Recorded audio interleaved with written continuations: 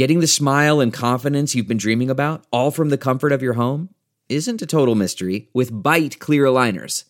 Just don't be surprised if all your friends start asking, "What's your secret?" Begin by ordering your at-home impression kit today for only $14.95. Bite Clear Aligners are doctor-directed and delivered to your door. Treatment costs thousands less than braces, plus they offer flexible financing, accept eligible insurance, and you can pay with your HSA FSA. Get 80% off your impression kit when you use code WONDERY at Byte.com. That's BYTE.com. Start your confidence journey today with Byte. The comfort of your favorite seat is now your comfy car-selling command center, thanks to Carvana. It doesn't get any better than this. Your favorite seat's the best spot in the house. Make it even better by entering your license plate or VIN and getting a real offer in minutes. There really is no place like home. And speaking of home, Carvana will pick up your car from yours after you finalize your offer. Visit Carvana.com or download the app and sell your car from your comfy place. Delve into the shadows of the mind with Sleeping Dogs, a gripping murder mystery starring Academy Award winner Russell Crowe. Now available on digital. Crowe portrays an ex-homicide detective unraveling a brutal murder he can't recall. Uncovering secrets from his past, he learns a chilling truth. It's best to let sleeping dogs lie. Visit sleepingdogsmovie.com/Wondery to watch Sleeping Dogs, now on digital. That's sleepingdogsmovie.com/Wondery. Welcome to episode 456 with my guest, Oren J. Sofer. I'm Paul Gilmartin. This is the Mental Illness Happy Hour. I am not a therapist, and this is not meant to be a substitute for professional mental counseling. And listen to this for a minute, and I think that'll become very obvious. The website for this show is mentalpod.com. Mentalpod, also the social media handles that you can follow us at. I want to read some loves. This is from the Loves survey. And before I do that, we have a winner for the cutting board that I made. The number that I chose was 339, and the closest guest was 338 by a Patreon donor named John Mitchell. A nice English fellow, so I will be shipping him. I'm going to ship it up by the Queen Mary, though, so he should be getting that in about 3 months. And I'm going to ship it in the care of a couple that dresses up like it's 1898, and they will bow when they present it to him. Thank you, everybody that submitted a guest through Patreon. And if you are not a Patreon donor, consider becoming one. You can do it for as little as a $1 a month, and it's an important part of keeping the show going. All right. This is from the Love survey filled out by a woman who calls herself Loved Alone. And she writes, I love connections. People, sure, but that's not what I mean. I love how the brain or mind or consciousness makes connections. When pieces of information and understandings fall into place to allow the mind to see the bigger picture like a puzzle. The trumpets of aha, the trumpets out moment. I suppose epiphanies, ?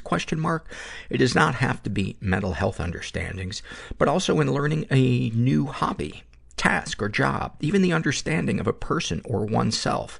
The click of that connection of a logical understanding has been made, and then things suddenly make sense. Oh, I have goosebumps. I love that one. I love that. That is such a great feeling. That reprieve of just having a minute of not telling yourself I'm an idiot. This is an email I got from a person, Ye Man, and they write, Hello, I got connected to you through LinkedIn. I want to discuss an opportunity we can discuss about in due course together. If interested, kindly write back to me. Well, I can't tell you how relieved I am that they qualified it by saying in due course together, because I'm very old-fashioned when it comes to sharing business proposals. I'm very old world. I take it slow. Before we even discuss the actual business opportunity, we meet for coffee, and all 4 of our parents are there. all 8 grandparents, all 16 great-grandparents, and if anyone is passed, we just roll in their casket. We stack them 3 high if, unfortunately, they're not still kicking. And all we do is we talk about the weather, and nobody makes eye contact. The second step, separate day. We wait a year. We meet for a light lunch. We do this alone. No chaperones. We again discuss the weather. The third time, we get together for a really heavy cream-based dinner, and everybody comes back. All the parents, the grandparents, the great-grandparents, maybe even a couple of stragglers. Everybody gets together and fucks on a big pile of money. Again, no eye contact. 5 years after that, we're married. I will only discuss business proposals with somebody that I'm married to. And everybody gets back together. We all pile into a balcony at an opera. And while I'm looking through my little opera glasses, you whisper your business idea in my ear. And if I don't like it, I jump from the balcony to my death.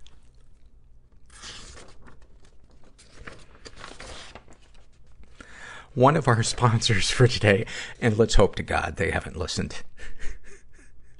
One of our sponsors for today is BetterHelp.com. If you have never tried online counseling, and if you're wondering if I need counseling, yeah, I think that's apparent so far.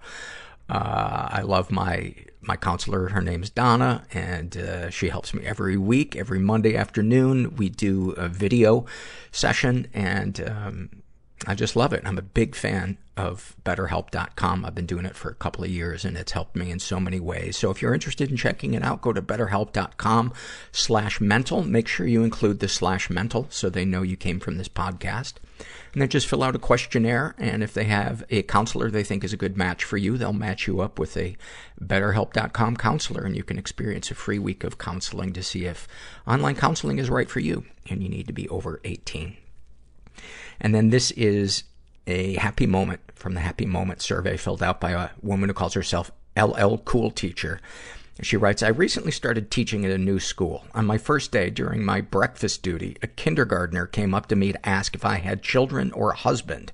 When I replied that I did not, she was shocked and said, "You ain't got a man?" Later, when she was in my classroom, she asked if I had tattoos, quote, everywhere. I'm heavily tattooed, and the students are generally curious about my tattoos. I answered, yes, for the most part. This is when she began to explain that when I get old and wrinkly, my tattoos will all blend together and not look, quote, very good. I laughed and said I was okay with that. She then said, this is why you ain't got a man, and walked away. Nobody's cool and everyone's scared. And we're just all in this together. There was no joy. Overeating. Apathy doesn't leave any marks. Numbing out. Physically. I wish that I was a girl. Panic attacks were so violent. Rudderless. They were mistaken for seizures. Shot coke in my neck. The TV was talking to me. Romantically, I am becoming the woman that I feared. He said, there's going to be a second hunger strike. Nothing's real. And I'm going to die. Sometimes I just go, hey, I can't deal. Just beyond broken. I want out. You have to, fantasize about the person I'm with. I'm gonna stop it. Fucking someone else. It's okay to be different. That I don't want to die is a miracle. To be weird. I'm so happy to be here. I'm gonna help you one day. People are gonna love you for that. It takes a lot of work to heal. It's hard being a weird kid. Sometimes you don't realize how fucked up something was until you feel the opposite of it. You will just never see what you're not looking for. I didn't know how to break up with him, so I just transferred schools.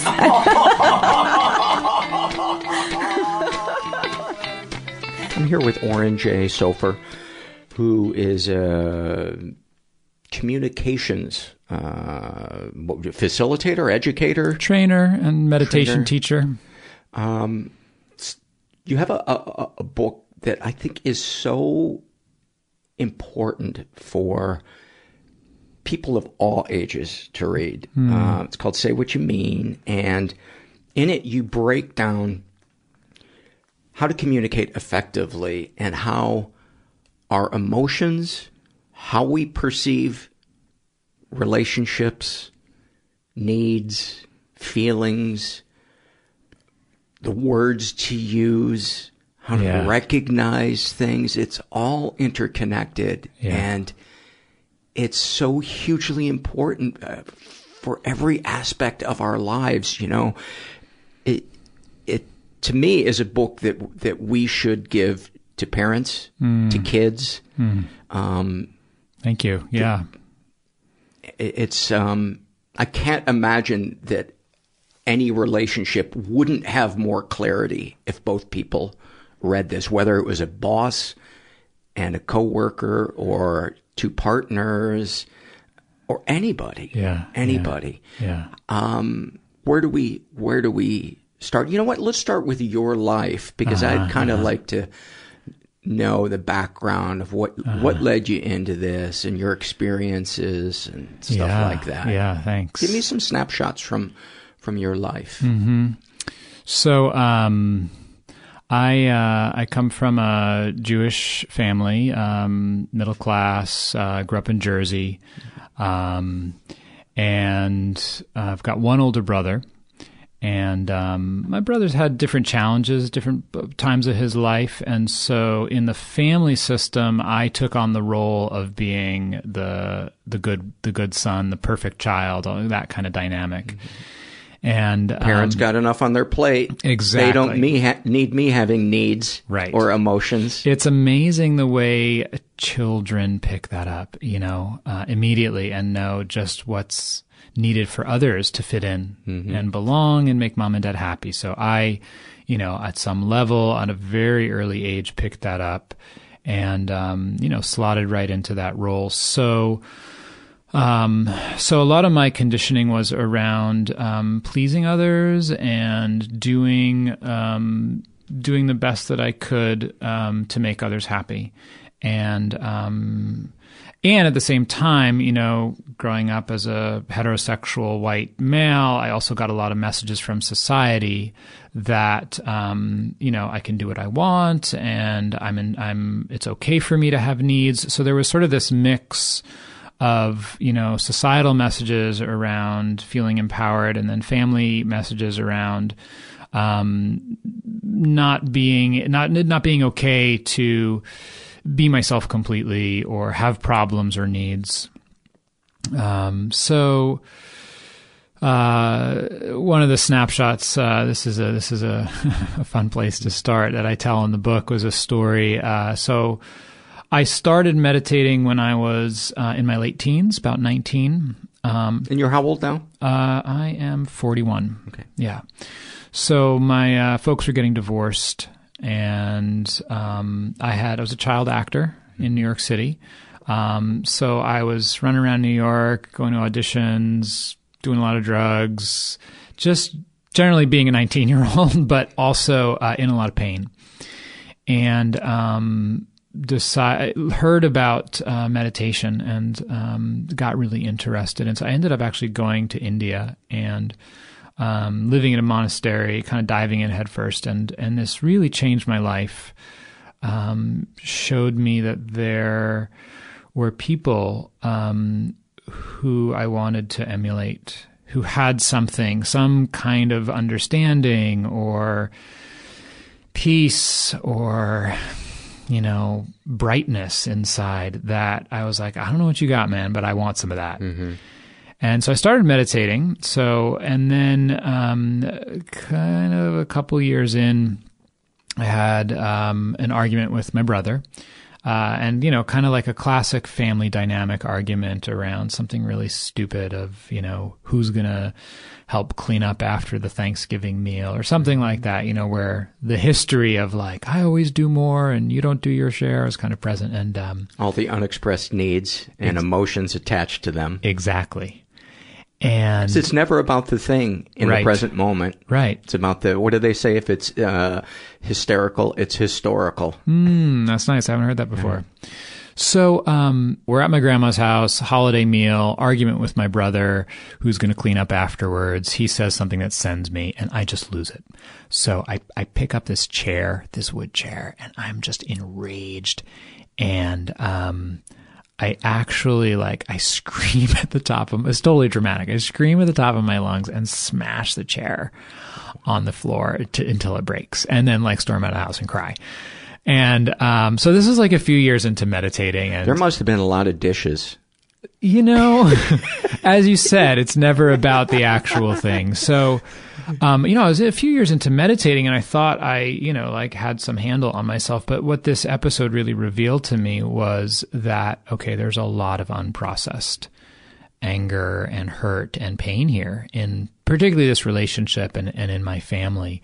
And so it kind of opened my eyes to the need to not just go internal in terms of the meditation, but actually begin to look at how is this showing up in my relationships? Am I handling the deeper stuff that might not show up when we're sitting with our eyes closed, but breathing or practicing meditation, but which comes up very quickly in relationships, particularly family relationships.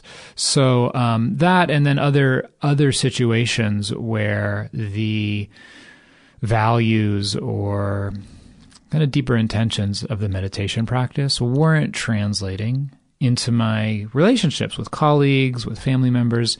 So you weren't road testing.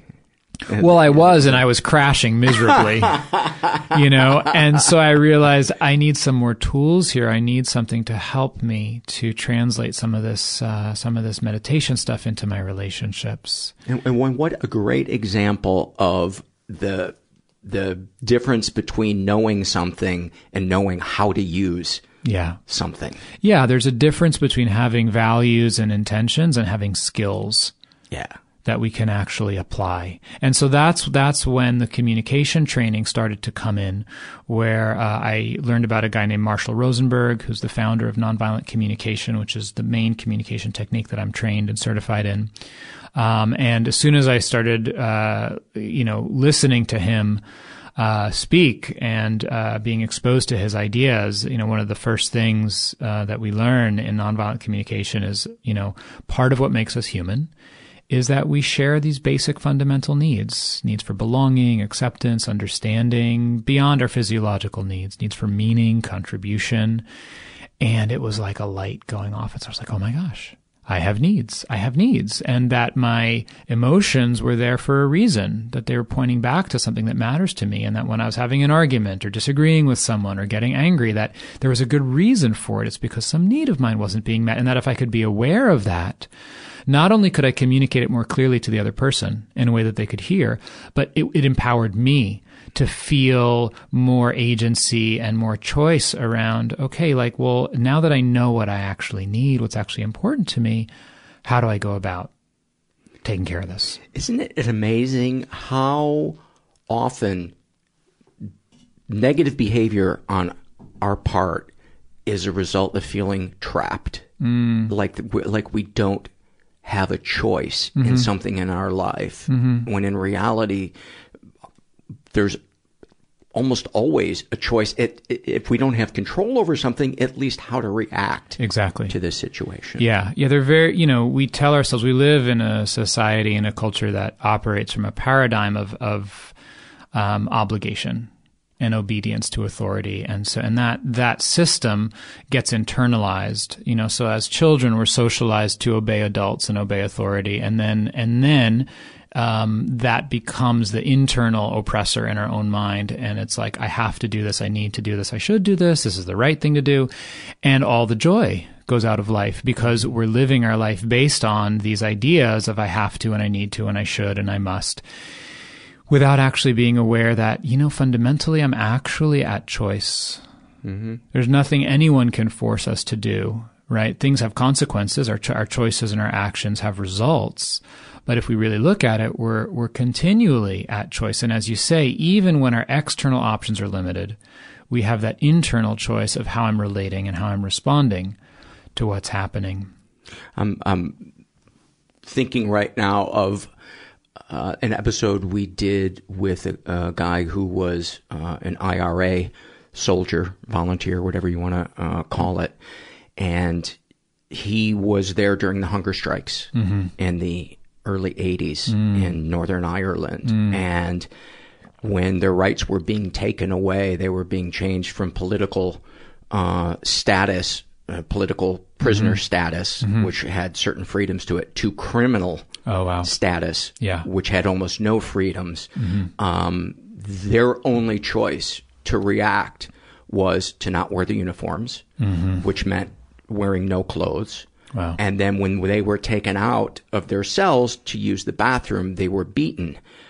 So they began just going to the bathroom in the cell and smearing their feces on the wall. Right. And in their mind, it was the only dignified choice they had to make to find whatever agency or safety they had. And I think probably in most people's minds, they would not even consider those things. But for them, it was about preserving their dignity and making a statement. And then once the guards began coming in and beating them in their cell and throwing boiling water on them, they decided, we will starve ourselves to death. We will refuse food. And eventually that was the thing that broke it. But I digress. And it's very powerful. I mean, I'm just, taking in what you're saying, and just both the brutality that we are capable of as human beings, and then also the example of the strength of the human spirit to, even under the most horrific abuse, to stay connected to that capacity for dignity and choice and inner freedom, even when our external freedom is taken away. And, you're bringing in an example of like some of the most extreme circumstances, which hopefully, none of us will ever have to experience in our lives. And, the places where we do feel like I don't have a choice, I have to do this. If we really step back and look and consider, okay, why am I doing this? What is this giving me? What needs am I meeting by doing this? Even if it's just, I need a paycheck so I can put food on the table or have a roof over my head. And we recognize, I value like having a place to live and my physical well-being. And even though I hate this job and I hate my manager and I don't feel good about like the work that I'm doing, it's more important to me to have a place to live. I could choose to be homeless. I could choose to live on the street, but that's not a choice I want to make. So then as soon as we become aware of what those needs are, we can feel more of the sense of agency. I am actually choosing to do this on one level, recognizing that, in so many situations, there are so many other circumstances outside of our control, whether it's the economy, our society, our social location, or traffic, the forces, traffic that are, limiting our options. Nelson Mandela tells a very powerful story that's well known about, leaving the prison on Robben Island in South Africa and recognizing as he walked out, recognizing that if he didn't forgive his captors, that he would still be in prison. And that internal choice about how he was thinking about and relating to the experience and to the people who jailed and oppressed him and abused him and, robbed years, decades of his life, that if he wasn't able to come to peace with that and find forgiveness, which doesn't mean condoning the actions, or having contact with them. Yeah. It just means not poisoning our own heart and mind with bitterness. That if he couldn't do that, he would still be in jail. He would still be imprisoned. And so that's another example of that kind of internal choice and freedom we have when we can really identify what's important to us and what matters to us. So let's imagine that there's somebody out there who was deeply wronged by someone. And they can't let go of that resentment. What is standing in their way? Because the people that just say, you need to forgive that person. Right. You need to move on. That's not helpful. Let go. No, it's not. If anything, it makes it worse because then they feel resentful and guilty. Right. There's the layer of blame and shame that comes on socially. I mean, I think forgiveness is one of the most misunderstood capacities of the human heart, and we think that it means forgetting. We think it means condoning. We think it means pretending it didn't happen. And it's none of those things. That we don't forgive for the other person. We forgive for ourselves. We forgive for our own freedom. And again, I think it's Nelson Mandela who said, holding on to a grudge and nursing resentment is like drinking poison and expecting the other person to get sick. Yes, it's amazing. So I think that forgiveness is a process. It's not something that we can force. It's not something that we actually do. It's a kind of like the heart forgives when it's ready on its own timeline. And so I think the most that we can do is to cultivate the intention to forgive. And even if we can't get there, it's like, all right, may I want to forgive someday? Yeah. Even starting there. And that starts to orient us towards the possibility of an inner freedom. But I think that one of the things that can get in the way of that is there's a healing process around, hurt. And having been on the receiving end of acts that are painful, that didn't meet our needs, and or that were wildly unjust. Yeah, and so I think being able to deeply acknowledge the pain that we feel and to really mourn the loss or the blow, the impact of whatever the actions were, whether it's abuse or, oppression, to allow the heart to grieve is an essential step in forgiveness. And I think that sometimes, particularly, depending on our views or our religion or spirituality, sometimes we can be too quick to forgive and we skip over the process of really metabolizing the effects of a situation or an action. And talking about it, journaling, yes, crying, yes, maybe community, reaching out to others, punching a bag, all of those creative ways of contacting, feeling, and digesting the emotions, and then going to that level, as we've been talking about, of from the perspective of nonviolent communication, as I talk about in my book, our feelings are information. Our emotions are really kind of ancient biological signals that give us information about what's important to us. If something didn't matter, we wouldn't care about it. We wouldn't feel anything about it. Right. So our emotions point to deeper needs and values. And so even as it's essential to contact and feel the emotions in a situation, whether we're talking about desire for forgiveness or just some kind of a conflict or difference or challenge we're facing, we want to go deeper. We want to go one step further and actually inquire, okay, now what matters to me here? What is it that I'm actually needing or valuing or wanting at the deeper level?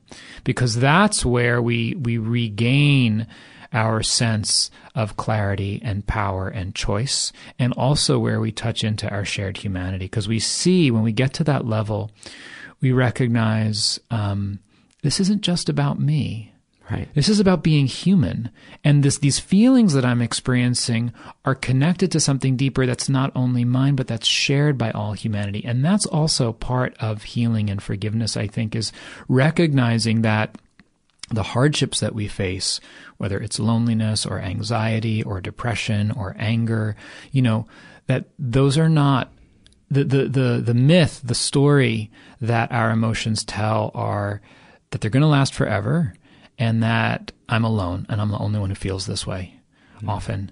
And that they were done to us. Yeah. That somebody made me feel this way. Made me feel this way. That's another huge one. And as we start to explore and investigate from different perspectives, we recognize, no, everyone feels this way at some point. Mm-hmm. This is, if there's a word for it, it means somebody else felt this way. That's why there's a word for it, and so we start to see, our shared common humanity, and that too can be freeing. It can take some of the edge off. So when we stop running from our pain, we face the monster, cry the tears, scream out the anger, share it with another person.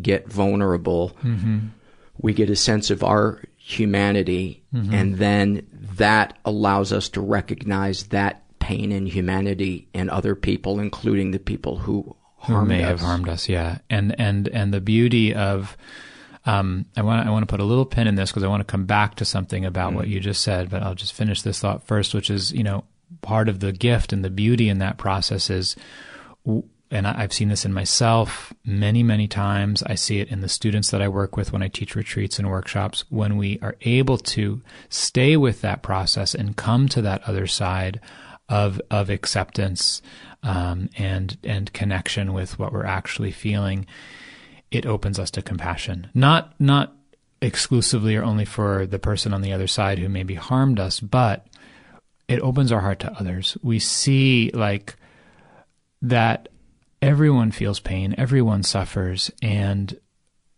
we can feel more connected. Even you see people on the street. So you were asking about personal stories. So in addition to having mental illness in my family of origin, I've had health issues for the last 16 years. Chronic health issues on and off. I had Lyme disease for 3 years. Wow. Really went through it with the Lyme. I'm better now, fortunately. How long did it go undiagnosed? We found it right away. Wow. And it still took 3+ years to kick because I got a co-infection and I had a weakened immune system from the other health issues I had. So, but during that, one of the gifts of that time was, number one, I don't take my health for granted anymore, but it opened my heart to others, to recognize our vulnerability, and to see. I remember one very specific moment where I was traveling back to the East Coast, maybe to visit family or teach, and I was walking on the plane and looking at this guy in front of me, young guy, seemed healthy, and feeling envy. I was like, this guy is, here he is, and he's, healthy and young, and he doesn't know it. And then I realized, I kind of caught myself, and I realized, I said, you don't know Oren. You have no idea what this guy's living with. He might have terminal cancer. He might have a sibling who's in the hospital. And then that was the first thing. And so then my heart opened some and softened. And then I realized, and you know what? Even if he's completely healthy right now, we're all going to get sick one day. It's just a matter of when. And that wasn't morbid. It was freeing. I felt tender inside towards this person. And it wasn't any longer like, oh, poor me that I'm sick and everyone else isn't, and da-da-da-da. It was like, wow, this person is going to suffer too at some point. Right. I want to go back to what you're saying about the processing our pain and feeling the feelings and crying. And I want to talk about the conditions that allow that to happen. And you mentioned when I first came in and we were chatting that you wanted to talk some about somatic experiencing, which is a form of healing. It's a healing modality that was developed by a guy named Peter Levine, who is a biologist studying animals in the wild. And what he discovered was that animals, even though they face life-threatening situations on a regular basis, don't suffer from PTSD. And so he wanted to understand why. What's the difference? That a human being can be in a life-threatening situation, actual or perceived, and an animal can be, and the human being ends up experiencing PTSD and maybe their life never being the same, whereas an animal gets over it and they're fine. And is that exclusively in the wild, or would that also go for animals roaming a city street where maybe they were being, harmed over and over again? Or yeah, I don't know. My guess is it's more animals in the wild. Yeah, that would be my guess too. Yeah, you can have, and there's some very beautiful stories actually about, dogs or cats who are abused, and if they don't have the opportunity to recover, then they'll develop PTSD. And some very beautiful stories about a program with inmates, prisoners being paired with abused dogs, and the healing that can occur between them because, and I remember hearing one story about an interview with this one man who was in jail and part of this program. And, this dog who had been abused, who, I think with some of these animals, it's like, they act out and bite and get very aggressive, because of the PTSD. And it's like, they're either going to be put down or they need some kind of rehabilitation. And the interviewer asking the prisoner, saying, how come you're able to work with this animal and no one else can? And the prisoner says, because I understand how he feels. I understand how it feels to be cornered and afraid and not have anyone understand you. So Peter Levine studies these animals in the wild, and he recognizes that as mammals that we have this innate healing capacity, but that what happens as human beings is that our neocortex and the kind of thinking brain will inhibit the natural healing response. So when we have some kind of a difficult situation, even a traumatic event, that as we start to process it, crying, shaking, that either we ourselves will shut that process down, either because we feel scared or uncomfortable with it, or it doesn't feel socially appropriate, or others around us will interrupt the process, right? How many times have we seen adults saying to children, don't cry, it'll be okay. So fucked up. Right. So in that we're interrupting the natural cycle of the organism to cry, to complete the responses that have been stimulated by a situation. So somatic experiencing it's a whole modality that is designed to help heal from challenging circumstances, abuse, event trauma, and so forth. One of the core principles that I want to bring forth here in terms of emotional healing is that the first and most essential kind of response is to strengthen the foundation of well-being and resilience in the organism.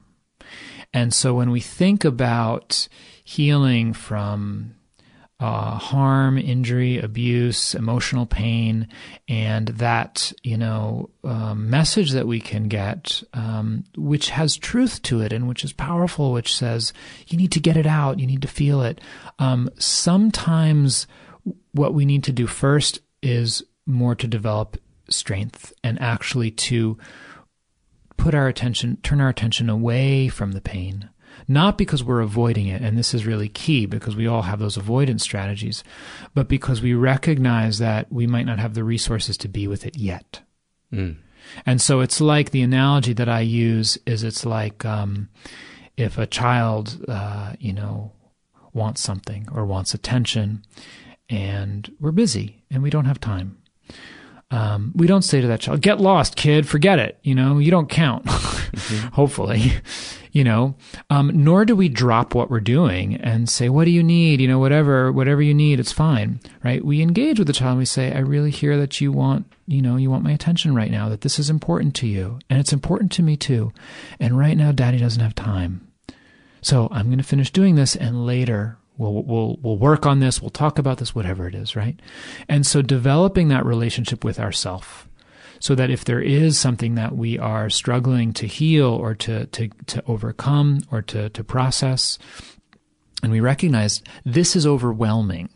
And that's the key, is to see what is the level of intensity of the experience and do I have the resources to handle it? If I don't, if it's above that threshold of what I can tolerate and it's overwhelming, then the best thing I can do for myself is actually to take a break, to withdraw my attention, not because I'm running away, but because I recognize I actually want to be with this, but right now is not the right time.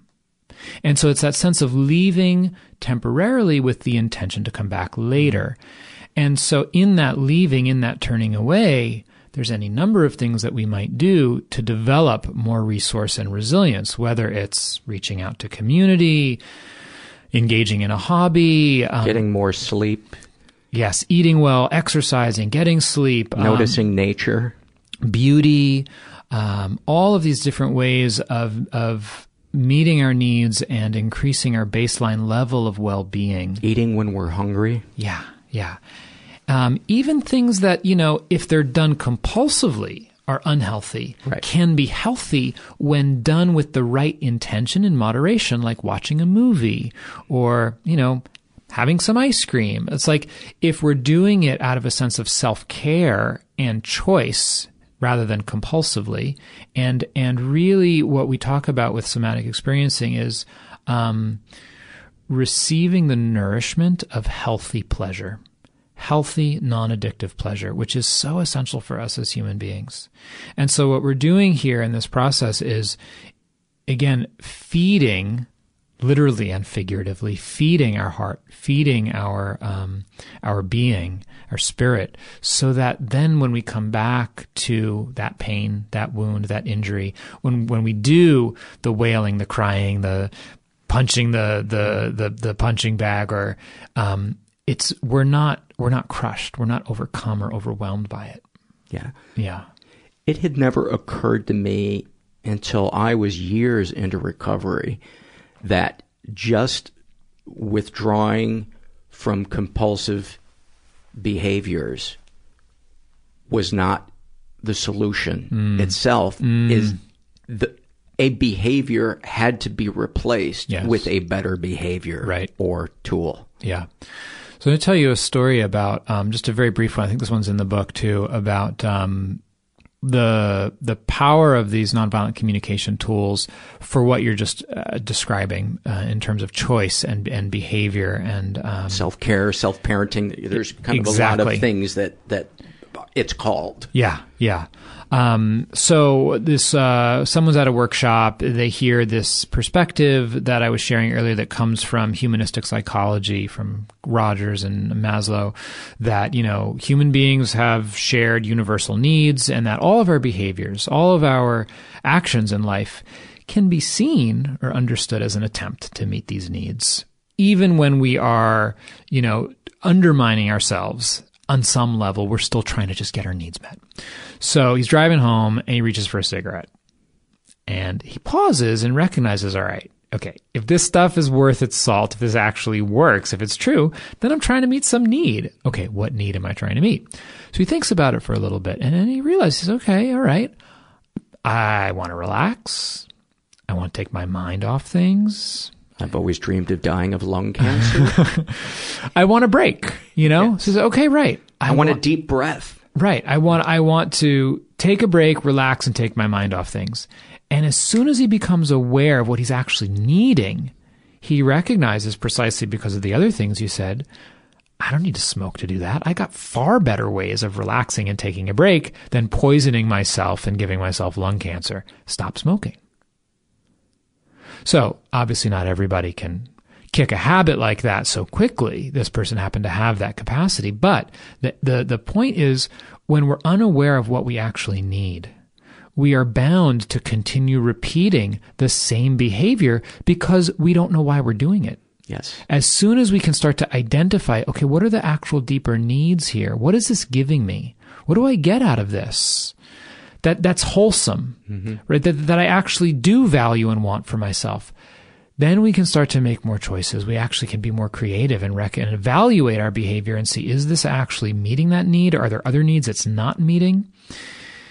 And then as we start to learn that for ourselves more, then we're able to apply it to others. We're able to understand others' behavior from that perspective, which opens the doorway to actually having a more meaningful conversation, to be able to hear one another at that level of why we're doing what we're doing, even when we disagree with our choices or our actions or our strategies. How often in our society, which is so material and money-focused, how often those healthy ways of relaxing are probably taken off the table by the person who feels like, I need to be working all the time. I don't have time to watch a movie. Right. Or I need to have six-pack abs. I can't have an ice cream cone. Yeah. The pressure and the power of our society's myths of what it is to be happy and successful are crushing when we're unaware of them. They limit our ability to be fully human. because they give us this very narrow space to live in. And then we judge ourselves against this unrealistic, fabricated ideal that doesn't actually exist anywhere. What are the downsides? What are the drawbacks of having, so much money? And it's the things that we don't see, or that we don't necessarily think of. So what are some tools for nonviolent communication? Let's say there's somebody listening right now who's in a relationship where disagreements so often just escalate into yelling. Yeah. Obviously, you can't control what your partner does or how they react. Yeah. What can you do? Yeah. Or a person do to try to keep their side of the street clean, to then decide if they are working on becoming better alone, or if this person wants to work with them, which to me is the ultimate sign. Is this a partnership or not? Right. Are you on the same team? Yeah. Yeah. Great. And that's what you just said is there's a lot in what you just said, just in how you asked the question. Right. And so number one is the recognition that if we want to have better conversations, if we want to have more meaningful relationships, the place to start is with our relationship with ourselves. And our needs and senses. Does that start with listening to your body as well? Or what? Yeah. What are the kind of the things that you, the tools you break out when you want to identify your needs? Sure. So let me run down a whole list of tools for folks who are listening. And by the way, way this book is extremely practical in the ways you list how to go about getting to this place. It's not just concepts. Yeah, no, and that was very much my intention with writing the book, and I consider it a field guide for communication and relationships. It's really a step-by-step process to how to integrate these perspectives and tools into your life. So, so just taking the scenario that you laid out of having a relationship where you keep arguing, I think that one very powerful thing that one can do just initially is, outside of the time that we're arguing, when we're actually getting along, to try to see if we can make some agreements about how we talk together. This is an overlooked tool, but a very powerful one. And usually we try to do that when we're actually arguing, and that doesn't work. Okay. So when we're not arguing, to say, hey, honey, listen, I know that we love each other a lot and we're both just doing the best we can. I'd love to see if we could find a way to communicate when we're heated about something that's not going to be as difficult for us, where we can get over the fight sooner and just get back to really enjoying each other. Would you be up for just kind of brainstorming together and seeing if we could come up with some agreements or guidelines for how we have those conversations when we're arguing? And again, as you're saying, like the willingness of the other person to partner with you and actually see, are we on the same page about our values for how we actually want to be in a relationship? That's important information. And our willingness to change. Yes, exactly. Our willingness to look at ourselves, to change, to work together. So this is one just very general thing that we can do right away with the other person, is trying to craft certain agreements and then coming back to those, relying on them. Now, in order to actually be able to use those agreements, that takes practice, that takes tools and training. So the first and most essential step is learning how to be more aware of ourselves in a conversation. And you mentioned being aware of your body. That's a very powerful method, because our body is constantly giving us information about how we feel and what's important to us, but we overlook it. We override it a lot of the time. Are my palms sweating? Am I clenching my fists? Do I have a stomach ache? Is my foot tapping? Is my breath rate changed? Do I have a knot in my stomach? Am I clenching my fists? Do I feel like I need to go take a nap? Right. Do I want to withdraw? So all of those signals, being able to listen to them and then actually identify what's happening. So that's one method to bring more awareness into our conversations.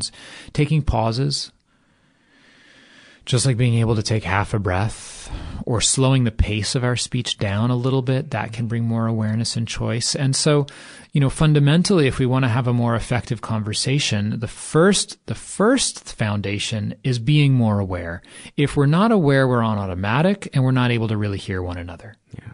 So if we want to have different conversations with the people in our lives, whether it's our partner, our family, our coworker, the first thing to do is to practice, how can I be more aware? How can I actually be present with myself, with the other person? And as you said, I go through a lot of different tools for doing that. And we've mentioned a few of them here, being aware of your body, pausing or slowing down. So this is the first step.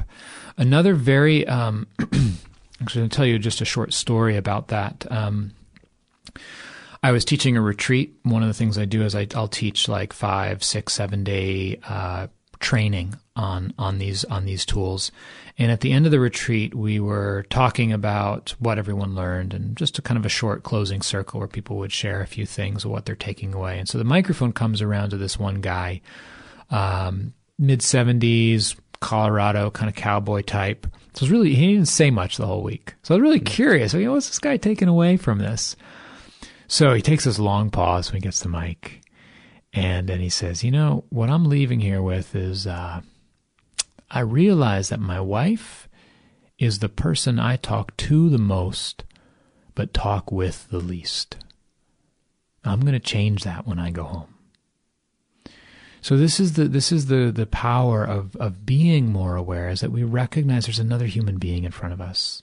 And am I actually relating to that person? And am I giving them the chance to really relate to me by showing up? So this is the first thing, is just to show up, learn how to be more present.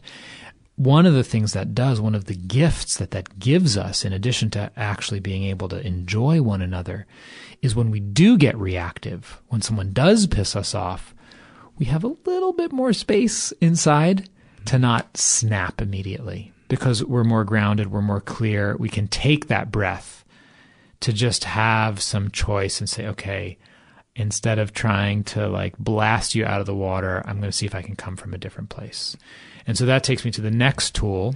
And it's kind of a way of reminding yourself, too, that you're not trapped. Mm-hmm. That maybe it's the fight or flight part of your brain telling you this is life or death. This relationship is going to end. You're never going to have satisfying relationships in your life. You're not worthy of respect. Your day is shit. Your life is shit. You're going to die alone. Right. All of those stories that can flash through at like lightning speed. And then we just take one breath and it's all a dream. It's all a thought. And then we're back in the present moment again, and anything is possible.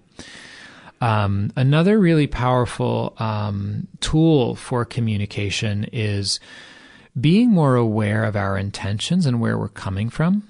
So important. So important. So much of our communication is nonverbal. It's in our tone of voice and our body gestures, our facial expressions, and all of that nonverbal communication is generally shaped by our intention. Mm-hmm.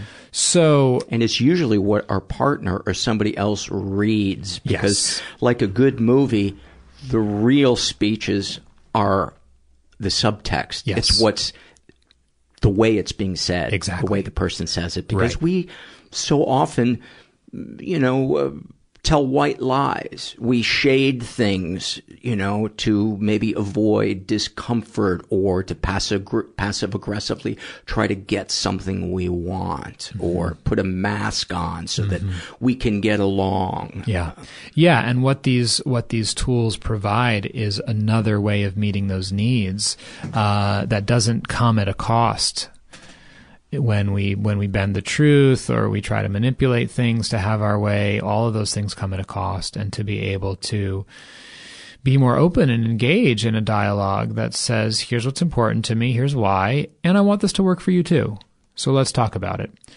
So coming from a genuine intention to understand and actually have a dialogue. And that's not always easy to remember to do. Mm-hmm. But again, when we can, and even just like a simple phrase, like, let me see if I understand you. Mm-hmm. Let me see if I can hear what's going on for you.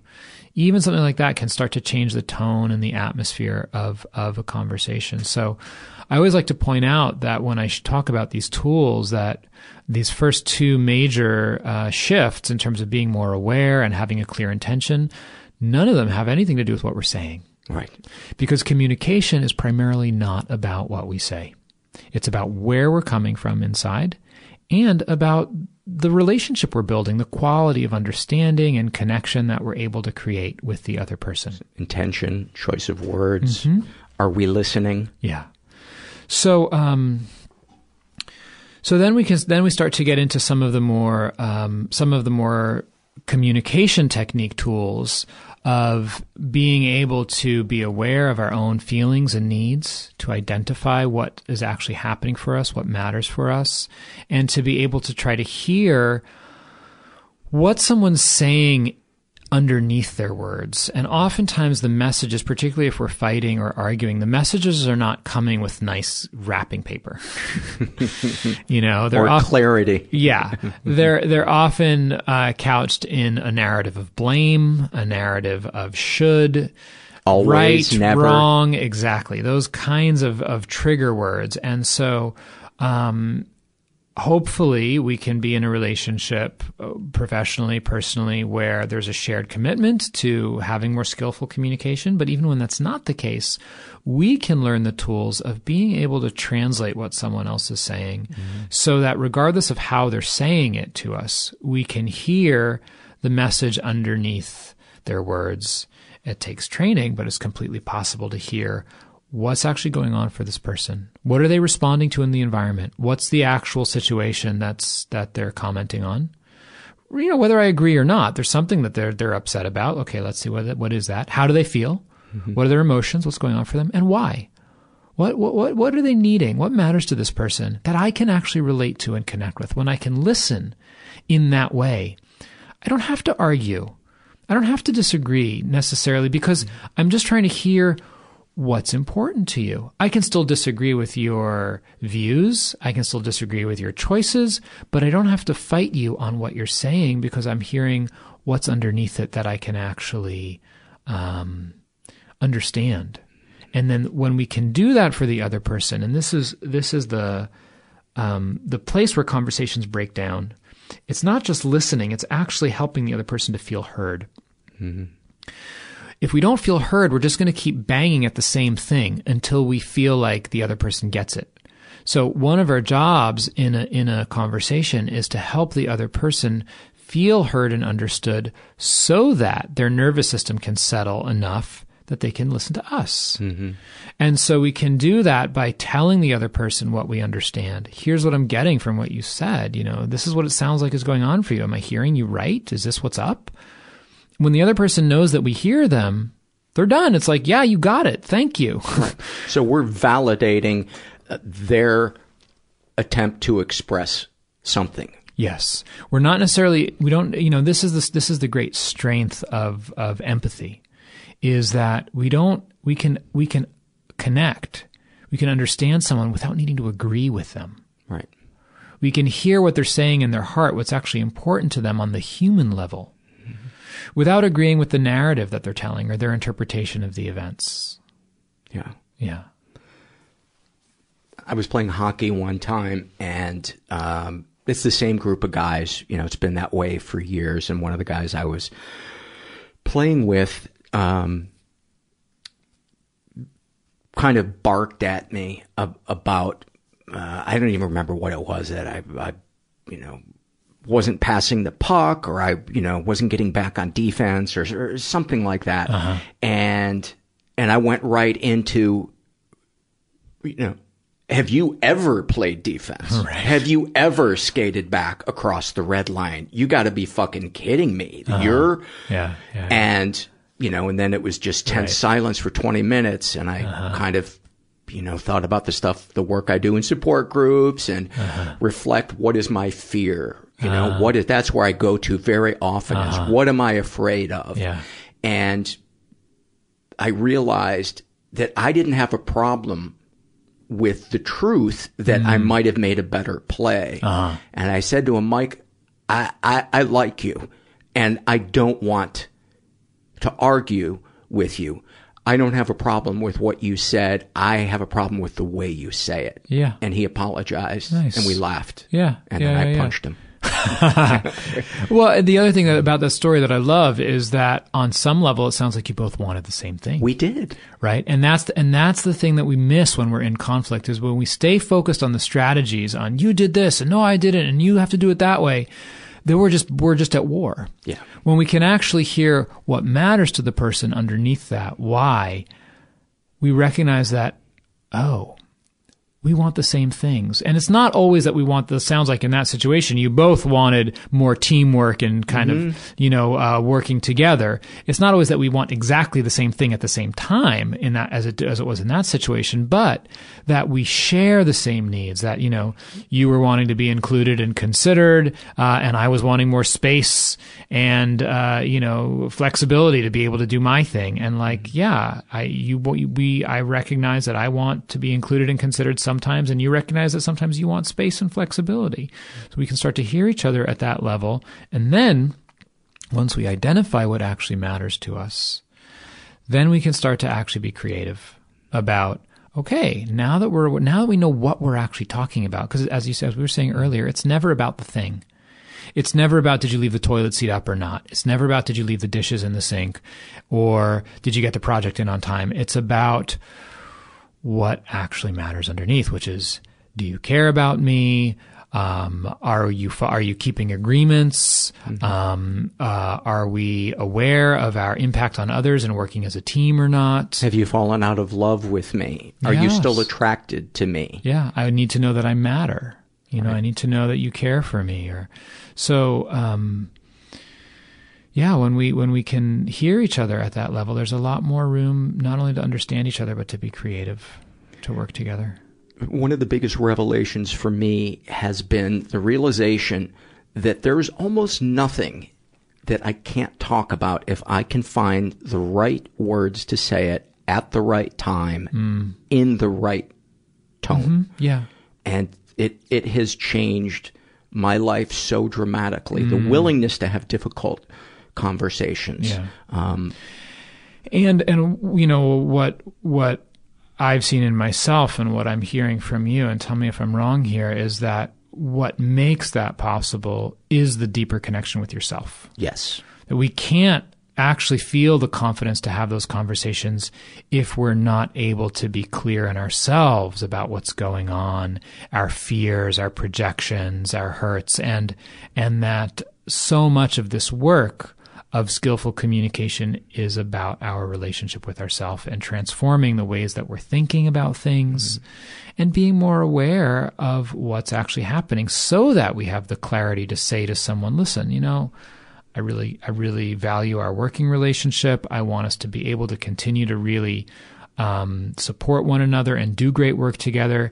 And there's a couple things that happened last week that just really rubbed me the wrong way. And I don't know if they were intentional or not, but I didn't want to just hold it inside. So I wanted to have a conversation.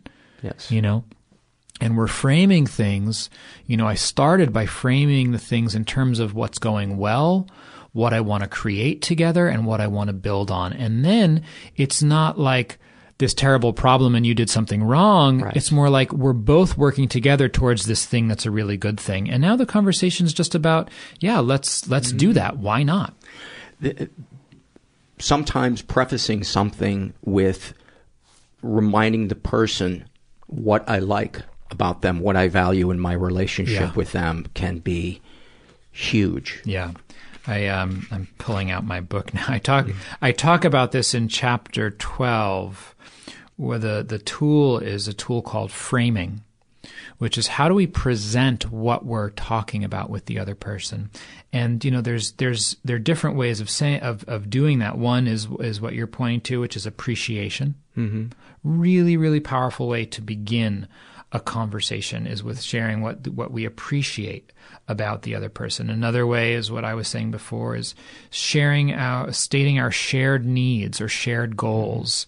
What are the things that we have in common that we want to work towards with the other person. Another is, not in all contexts, but in some contexts, sharing our vulnerable feelings, actually opening our heart. I'm scared. Exactly. I was just going to say, I'm really nervous to bring this up, because, I really want to be understood and I want this to go well. And sometimes when we lead with that vulnerability, it softens the other person. We're like, oh, what's going on, man? Tell me, right? Or starting with empathy, starting with putting your attention on the other person and trying to offer some understanding for what you think might have been going on for them or where they're at. Like, I know you're going through a lot right now. You've been really busy and stressed out, and I can imagine that you're just doing the best you can to meet all your responsibilities. And I just wanted to let you know that I see that. And am I kind of reading you right? Is that kind of where you're at these days? And just starting with that, so the other person feels like, okay, you get me a little bit. Yeah. What about saying, listen up, fuck face, and then breaking a dish? Is that in there? So, it is. I'll tell you why. I say again and again, communication is not about what we say. And I said it 5 minutes ago and I'll say it again. It's about where we're coming from and the quality of connection or understanding we're able to create. So if you can say to someone, listen up, F face, and break a dish, and they look at you with a twinkle in their eye and smile and go, yeah, what's up? Great, right? It's not about what we say. It's about, is the other person hearing us? Yes. And so, I can say to a good friend of mine, listen, dumbass. Yeah. And he'll chuckle and say, yeah, what's up? Right? So it's about that sense of what can the other person really hear? Mm-hmm. Which I think so often can get lost in political correctness. Yeah.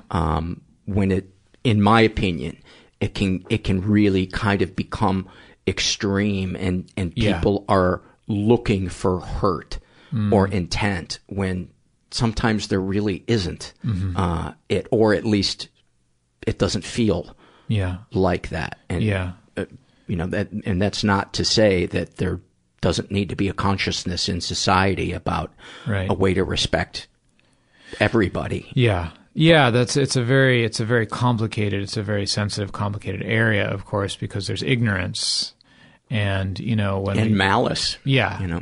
Yeah. And so, when we say something, certainly out of malice, but even out of ignorance, that's painful for someone else. There's that sense of like separating. One of the things we talk about in communication training and in a lot of kind of equity and justice work is separating the intention from the impact. Mm-hmm. And that's a really helpful tool, just even for personal communication and relationships, is to recognize that there is a difference between our intention and the impact of our actions, and vice versa for others, so that sometimes we end up arguing because something that you did or said had an unintended consequence or impact on me. And I'm bringing forward like, this is how this affected me, and I need you to take responsibility for it. And the other person isn't able to hear that because they just want to be understood. Look, that wasn't what I meant. That wasn't what I was trying to do. And we're actually having different conversations. Right. There are two tracks that are occurring, and neither of us are hearing one another. And one of us, in order to actually resolve the situation, one of us temporarily needs to pause, put a hold on what we're saying long enough to hear the other person say, okay, so what you're saying is that this is how this affected you, regardless of what I was intending. This is how this landed for you. Okay, I get that. I'm sorry. I really hear that. Now can you hear me? Actually, I would love you to understand what I was actually trying to do. I think that one of the things that's so tragic and dangerous about where we are today is that not only the intensity of the polarization politically, but that each side demonizes the other and reduces the other to this satirical kind of cartoon characterization, which, it's, if there's going to be we're facing such massive challenges as a species and as a society. Our elected officials can't even carry on a conversation long enough to do business, to do their elected job. The necessity for being able to reach with our heart, to reach across to somebody who sees things drastically differently than us and say, all right, I'm going to make a leap of faith and assume that as a human being, that you are a moral, feeling, ethical person. And that even though I am vehemently opposed to your rhetoric and your strategies, that somewhere in there, that there is a kernel of truth and goodness that I can relate to. And let me see if I can try to understand something about how you see the world. Until we can start to do that, there's no way we're going to be able to face what's happening. One of the stories, and you know, as I hear myself say that, right, there's that voice inside that says, well, what about Nazis? Right? There's a truth, there's goodness in them. Yeah. You know, I'm so glad you're Jewish. Yes. Otherwise, I would have probably edited that part out. No, I wouldn't have. But yes, right as now, a Jew, I have the freedom of being able to say that. And when I say that, I mean, so you know, there's stories about. I mean, as human beings, we have a potential. We have the incredible potential for compartmentalization and delusion. And so there's stories about SS soldiers, right, going out and, you know, murdering people during the day and then coming home to their family and kissing their children, and right. So the story that I want to tell is about this African American author, actor, musician, Daryl Davis, who grew up overseas, and so he wasn't exposed to racism in this country in the way that anyone who's grown up here was. And so when he first experienced racism, when he was a Boy Scout marching in the streets of rural Massachusetts, and people started calling names and throwing bottles at him, he couldn't understand. So, you know, well, how can you hate me if you don't know me, was the question he had. And so this question kind of set him out a little bit on a mission in life to try to understand, why can people hate me if they don't know me? So he ends up learning, you know, play the piano. He's a blues, a boogie-woogie piano player. He's playing a gig down in Maryland at a white bar in the 80s. And at the end of the gig, this white guy comes up to him and says, "I've never heard a black man play as well as Jerry Lee Lewis." So Daryl smiles and he says, you know, that's kind of funny because Jerry Lee's a friend of mine. And he learned, Jerry Lee Lewis, a white piano player, says, you know, he learned to play the way he plays from black musicians like me. Jelly Roll Morton, Fats Waller. Exactly. Yeah. So this white guy's a little bit taken aback. He says, I didn't know that. So they sit down and have a drink. They start talking. So it turns out this guy's a member of the KKK. Holy shit. So Daryl, in his kind of characteristic fashion, though, Daryl comes from this perspective of, how can you hate me if you don't know me?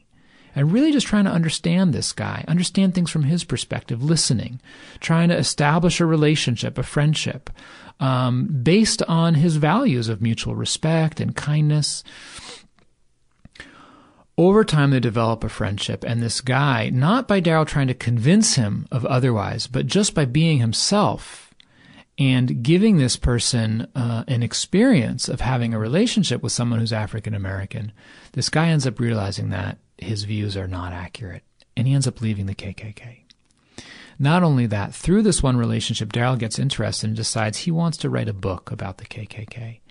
And this man ends up introducing Daryl to all these other members of the KKK in this particular area in Maryland. And through the power of conversation, dialogue, and particularly friendship, really looking for the good in others and listening to them and trying to understand where they're coming from, more than 50 members of the KKK end up leaving the organization, including the Grand Wizard.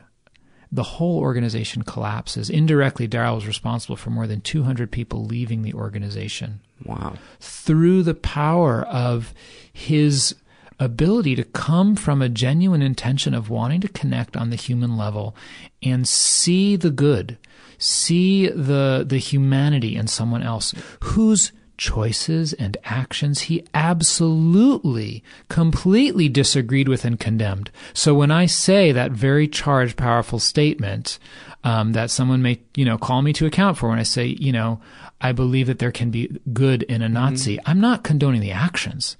I'm not condoning the views. Right. But I'm saying that they're still a human being. Yes. And so often it's a misguided way of them dealing with their fear. Right. And being brainwashed and having views that are not accurate. And so, whatever political irk we're talking about, whatever faction we're talking about, where we see someone, to recognize, like, put yourself in someone else's shoes and imagine that your whole family, your whole history, your whole culture, your whole identity were built around a story of, this particular angle. And how difficult it would be to see things outside of that perspective. And that, the choices and the actions might be coming from a place of wanting to feel solidarity and loyalty to your community and, genuinely wanting the best for people. And that obviously I'm not in any way condoning violence. Right. All of my work is dedicated to creating the conditions for more peace in our society and on our planet, and giving people tools to engage with those who are making choices that create harm for human beings and other species on the planet. Giving people tools to actually advocate for change in that way. But the ways we're going about it obviously aren't working. Right, which is what your book is all about. Yeah. The book is called Say What You Mean. It's by Nazi apologist Oren J. Please don't. Please don't. I'm kidding, man. It was such an eloquent way of talking about how to try to find the humanity in others, because it's a launching point. Yeah. Otherwise, we're reacting from a place of fear, and that's how we find ourselves in so many of the problems that we have today. Yeah. The lengths people will go to avoid looking weak in front of others have probably caused more harm to the planet than could ever be calculated, in my opinion. But where can people find Say What You Mean? Yeah, so Say What You Mean, A Mindful Approach to Nonviolent Communication should be available at bookstores everywhere and online. And if folks want to find out more about me, I'm on social media, and the best way to actually stay in touch and learn more is through my email list. And I send out a couple emails a month with like an article I wrote or a talk that I gave. And I have a free guided meditation series and an ebook that I give away when folks sign up for my email list. And the best way to do that is actually by text message. I always feel self-conscious when I share this because it's very infomercially, but here it is nonetheless. So if you send a text message to the number 44222 and just put the word guided, like guided meditation, it'll walk you through the steps and get signed up for the email list. So it's the word guided to 44222. Great. And is there a website where people can find all your social media handles? orenjsofer.com, ORENJAYSOFER.com. Dude, thank you so much. What an awesome episode on such an important topic. Thanks for having me, Paul. It's been great to be here with you. Many, many thanks to Oren J. And as I was listening back to the episode, I realized I don't know if we fully got the description of what somatic experiencing is, but when he was talking about animals in the wild and the way that their body deals with getting rid of PTSD, when you see like a dog when it's wet and they shake, animals do that in the wild as well after they experience something traumatic, and it releases the trauma from the muscles in the body so that the body can kind of clear the slate and move on. But as people, we don't really have ways of doing that. And somatic experiencing is a way of creating a safe environment with the therapist. And it's not talk therapy. It's kind of different than that. It's kind of difficult to put into words to explain, but I've done it and it's amazing. It was life-changing for me, and it's a way to draw the trauma out of the body in a physical way, not through words necessarily. So I hope that completes that thought. One of our sponsors for today is the podcast, The Hilarious World of Depression. And if you like this show, I'm sure you will like The Hilarious World of Depression. It's a very funny show about a very unfunny thing. And the host, John Moe, talks with people, some really funny people from comedy and entertainment, about their mental health, They talk about issues like addiction, imposter syndrome, and clinical depression. And this season, they're talking to some big names like Pete Holmes, Whitney Cummings, and Anil Dash. Is it Anil or probably Anil Dash? Past episodes have had guests like Andrew Zimmern, Hannah Hart, and Andy Richter. The hilarious world of depression is moving, insightful, and surprisingly funny. And it's a side of the entertainment world people don't often hear about, but really should. So subscribe to the hilarious world of depression wherever you listen to podcasts. That's the hilarious world of depression, a podcast. Let's jump right into the surveys. This is a happy moment filled out by a woman who calls herself Pale Blue Mom. And she writes, I was working at a ranch in my mid-20s, and on the night of my birthday, in parentheses, I was not working, I got stoned with some friends. We went out into the horse pasture under a full moon. We came upon one of the mares, and she had just given birth. We got to watch the foal take its first steps, and I got to name it. Then we stripped and went through the creek and headed back to the ranch. It was one of the happiest nights of my life so far. I like this so far, too, because I think what she's kind of saying is, I'm probably going to top that moment, too. Because I got a big, rich life ahead of me. I think one of the ways that we are mean to ourselves is we can tell ourselves, I'm never going to have good moments again. Whatever few highlights I've had, that's it. It's all downhill from here. I've blown it. I'm going to die alone in a ditch without teeth. This is an awfulsome moment filled out by a woman who calls herself Raggedy Taint, torn between two assholes. She writes, my boyfriend, who is an amazingly gifted writer, shared 5 of his short stories with my dad, who is also a great writer, in a very different way than my boyfriend is.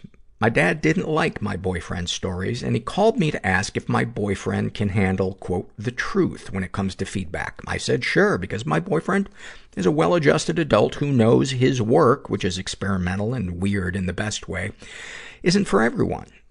I thought my dad would simply say the stories weren't for him and wish my boyfriend good luck and maybe suggest some things to read that he might like. I wish to the fucking gods of fuckdom that's all that happened.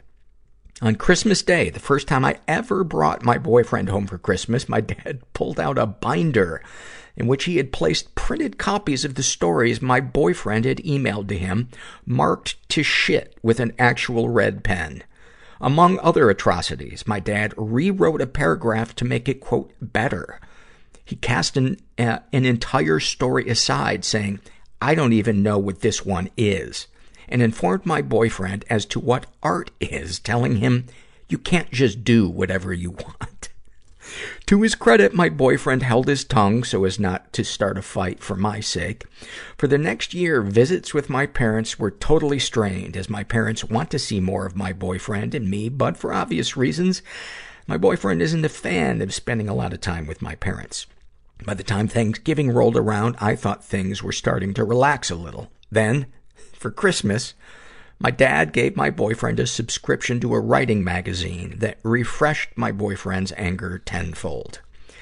Thanks to a heavenly, holy stomach flu, we didn't have to face my parents and risk another Christmas critique. Luckily, my boyfriend and I spent that Christmas puking our guts out on the living room floor under our Christmas tree. It was our first tree together on the first Christmas we spent living together. I have never enjoyed a barf so much in all my Christmases. Oh, thank you for that. Thank you for that. Man, I'm so grateful for the surveys that you guys filled out. This is a Shame and Secret survey, and this is filled out by a guy who calls himself Muddled Mayhem. He identifies as straight. He's in his 30s. He was raised in a totally chaotic environment. He was the victim of sexual abuse and never reported it. He writes, I heard the word covert incest for the first time on your podcast and realized listening to my mother having loud, moaning, dirty, talking orgasms while being grudge-fucked by multiple partners in the next room at age 12 isn't just my bad luck for being born into a poor white trash family, but that I am an actual victim. And as a result of that realization, I need to reassess my entire fucking existence. He's also been emotionally and physically abused. He writes, from age 4 to 11, my mother was married to a violent-tempered man who would beat me for, quote, screaming like a girl, while happily laughing and screaming while playfully being chased by my big sister, and stand over me with a belt and beat me while making me do push-ups to, quote, toughen my sissy ass up. And then wake me up with a belt beating for sucking my thumb while I slept. So on and so forth. Holy fuck. Any positive experiences with the abusers? I have no positive experiences with the, quote, world's best stepdad. However, I do have some fond memories involving my mom, but I do not let those good feelings interrupt my decision to keep her out of my life for the sake of my health and well-being. My mom is very artistic and encouraged that in me, and I'm thankful for that. Darkest thoughts: secretly draining my savings account, packing a backpack and disappearing into some foreign country. Darkest secrets: when I was a kid, I would masturbate to the sounds of my mom having sex. Sexual fantasies most powerful to you: being a kid and getting jerked off while sucking the tits of an attractive middle-aged woman. This fantasy shows that I was exposed to sex way, way too young. What, if anything, would you like to say to someone you haven't been able to? I'm going through a hurricane of emotions and mental illness right now due to a horror story childhood bubbling up at age 37. I realize I wasn't this way when we met, and I hope it won't be this bad forever. Please understand that none of this is a reflection of you, and that I never wanted to cause you pain. I should ask people to specify who they'd like to say it to as well. Maybe he's saying it to me. What, if anything, do you wish for? That my pain and mental illness don't negatively affect my beautiful babies. Have you shared these things with others? Not nearly enough, and that's why I feel like a volcano on the verge of eruption every minute of every day. How do you feel after writing these things down? Acknowledging and accepting all of this is the first baby step on a long, hard road, and I hope I have what it takes to make the trip. What, if anything, would you like to share with someone who shares your thoughts or experiences? Life is too short to be anyone else's beast of burden. Don't be afraid to drop other people's baggage. Amen, brother. Amen. And thank you for going so deep with all of that painful stuff, man. Wow. I'm sorry that was the childhood hand of cards that you got dealt. And buddy, I think you can get through this. I think you hit the nail on the head, that it's just baby steps on a long, hard road, but it does get better along the way. And I'd like to make more paper noise while I talk about something important. But thank you for sharing that, man. Thank you for sharing that. These are some loves filled out by a guy who calls himself Crash. And he writes, I love fresh strings on my basses, how twangy and bright they are. It makes me happy. That slight finger pain I get after a good bass practice session. When they're not hurting to a big degree, they're just warm and hurt a little. It makes me feel like I practice well. I also love a section about 16 minutes into Jethro Tull's Thick as a Brick, where it reprises the intro guitar part, but with keyboards adding an extra melody onto an already beautiful melody. Then the vocals come in, and there are vocal harmonies that are so warm-sounding, it gives me so much bliss. Makes my body feel warm and gives me this sense of peace like nothing else. It's wonderful. I also love my cats hugging me and sitting on my lap or next to me after a long day of work. I was just over at my girlfriend's last night, and we were watching Succession. If you've never watched HBO's Succession, oh my God, it is so good. The characters are as reprehensible as you have ever seen anybody. But it's just the writing is so smart. Anyway, so we're sitting on the couch and we're watching that, and her cat, Pablo, is, oh my God, he's so fucking cute. And he will sit up on the back of the couch, and I'll just scratch his little face, and he just purrs like a little engine running, and it just leaning back into my girlfriend and scratching Pablo's face. And I just love it. I just love it. He also writes, that first sip of coffee in the morning and you feel it go to your head a bit. Makes your insides warm and hits the taste buds just the right way. Thank you for that. I also like that feeling when even when you're waiting for like your coffee to be made when you're at a coffee place, and just the anticipation. Sometimes I feel like somebody waiting outside a methadone clinic when I'm in line, because all of a sudden my mood is up and I know that I'm gonna get a slight reprieve for a couple hours of that feeling of, oh, I wish I was in bed, or the world is just so draining, or my to-do list is too overwhelming. This is a Shame and Secret survey filled out, and I don't think I've read this one before. I apologize if I do. I got a little confused when I was going through the surveys because I was stumbling across some ones that I was like, I remember reading this one before. It's filled out by a woman who calls herself Scotland99. She identifies as straight. She's in her 20s and was raised in a slightly dysfunctional environment. Ever been the victim of sexual abuse? Some stuff happened, but I don't know if it counts. When I was around 5 or 6, my friend, who is a year older than me and also female, asked me to enact a sex scene from a movie that she had seen. I didn't fully understand what I was doing, but in the beginning, I didn't hate it. From there, we were very close and met up in all of our free time. We kept on doing stuff. She always made me do stuff to her, but refused to do anything back. For a few years until we weren't in the same class anymore and fell out of touch. Throughout this time, all I remember feeling was overwhelming guilt. I didn't understand exactly what I was doing, but I knew it was a secret and that it was wrong. The village I grew up in was quiet and safe, so I would walk back from her house alone, feeling guilty and dirty, and I would pass the village shop and buy lots of junk food, and I would go home and eat it all. I gained a lot of weight as a young child. I would steal money from my parents to buy food, and comfort ate away the guilt I felt from meeting up with my friend. Over time, the constant guilt has led to depression and depersonalization, but I'm too embarrassed to talk to anyone about it or to go to the doctors. During this time, my friend's older sister was aggressive and had anger issues. Her parents also went through a divorce, and her life was quite hectic. She was totally out of control of her life, and I think that was her way. And I think that her way of taking control was by controlling me. I do not blame her, but there are a lot of unresolved feelings. We fell out of touch for some years, but reconnected again in the last few years. Neither of us have spoken about it, but I can see that she is still slyly manipulative. I tried to tell my mom about it at the time. I think she shrugged it off as childhood experimenting and never took it further or spoke to me about it again.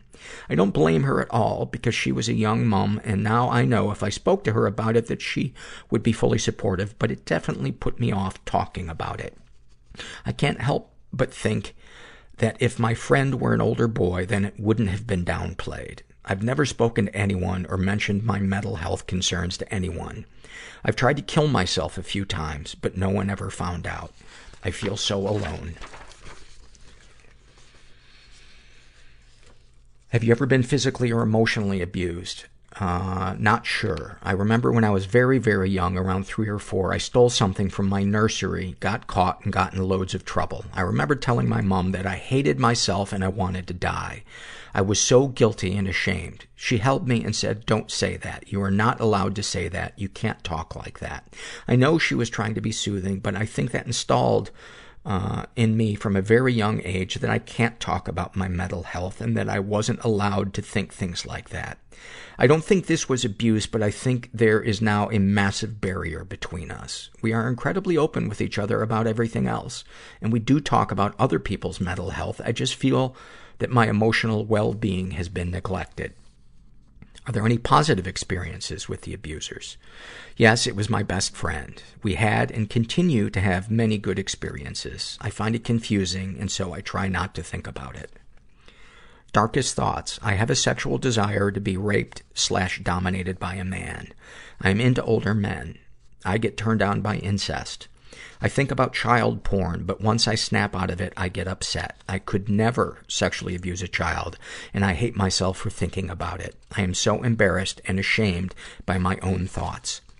Darkest secrets. Sometimes I think back to the times I did stuff with my friend, and I get off to it. I cry after. I hate to think about my 7-year-old self in that situation. She didn't deserve it. I also once stole 20 pounds from a disabled relative when I was around 10 years old. I've never told anyone, and I still feel extremely guilty about it today. Sexual fantasies most powerful to you. Rape, incest, although I do not and have never been attracted to anyone in my own family, I still enjoy the porn. Also, since the first sexual experience I had was as a child, those elements still show up. I hate it. I hate being aroused by things I am so fundamentally against. I just have to pause for a second and just send you some love and give you a little digital hug and say, man, you are not alone. The way that your body and your mind are reacting to the things that you experienced are so human and sadly so common. And the guilt that you feel, I know me saying, hey, stop feeling guilty is not the right thing to say or going to do any good, but,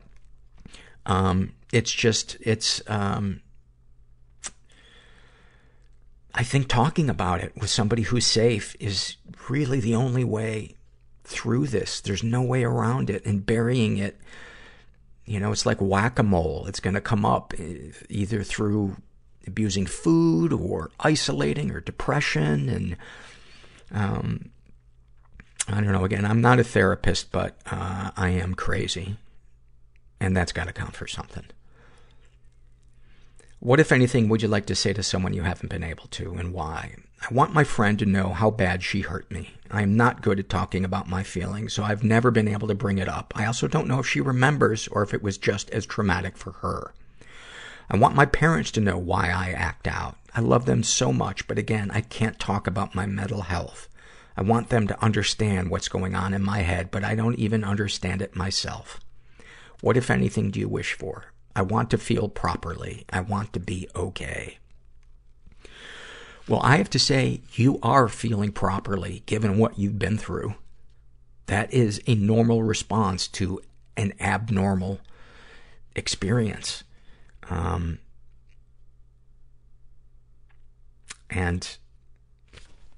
processing it is the only way through it. And I know it's scary. But you can do it.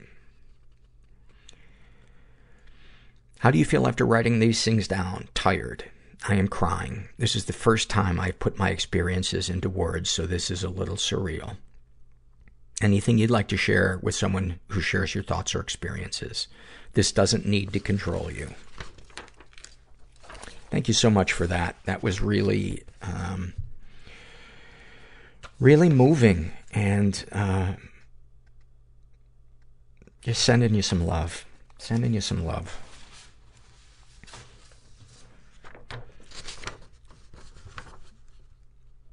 These are some loves from a woman who calls herself Tiva.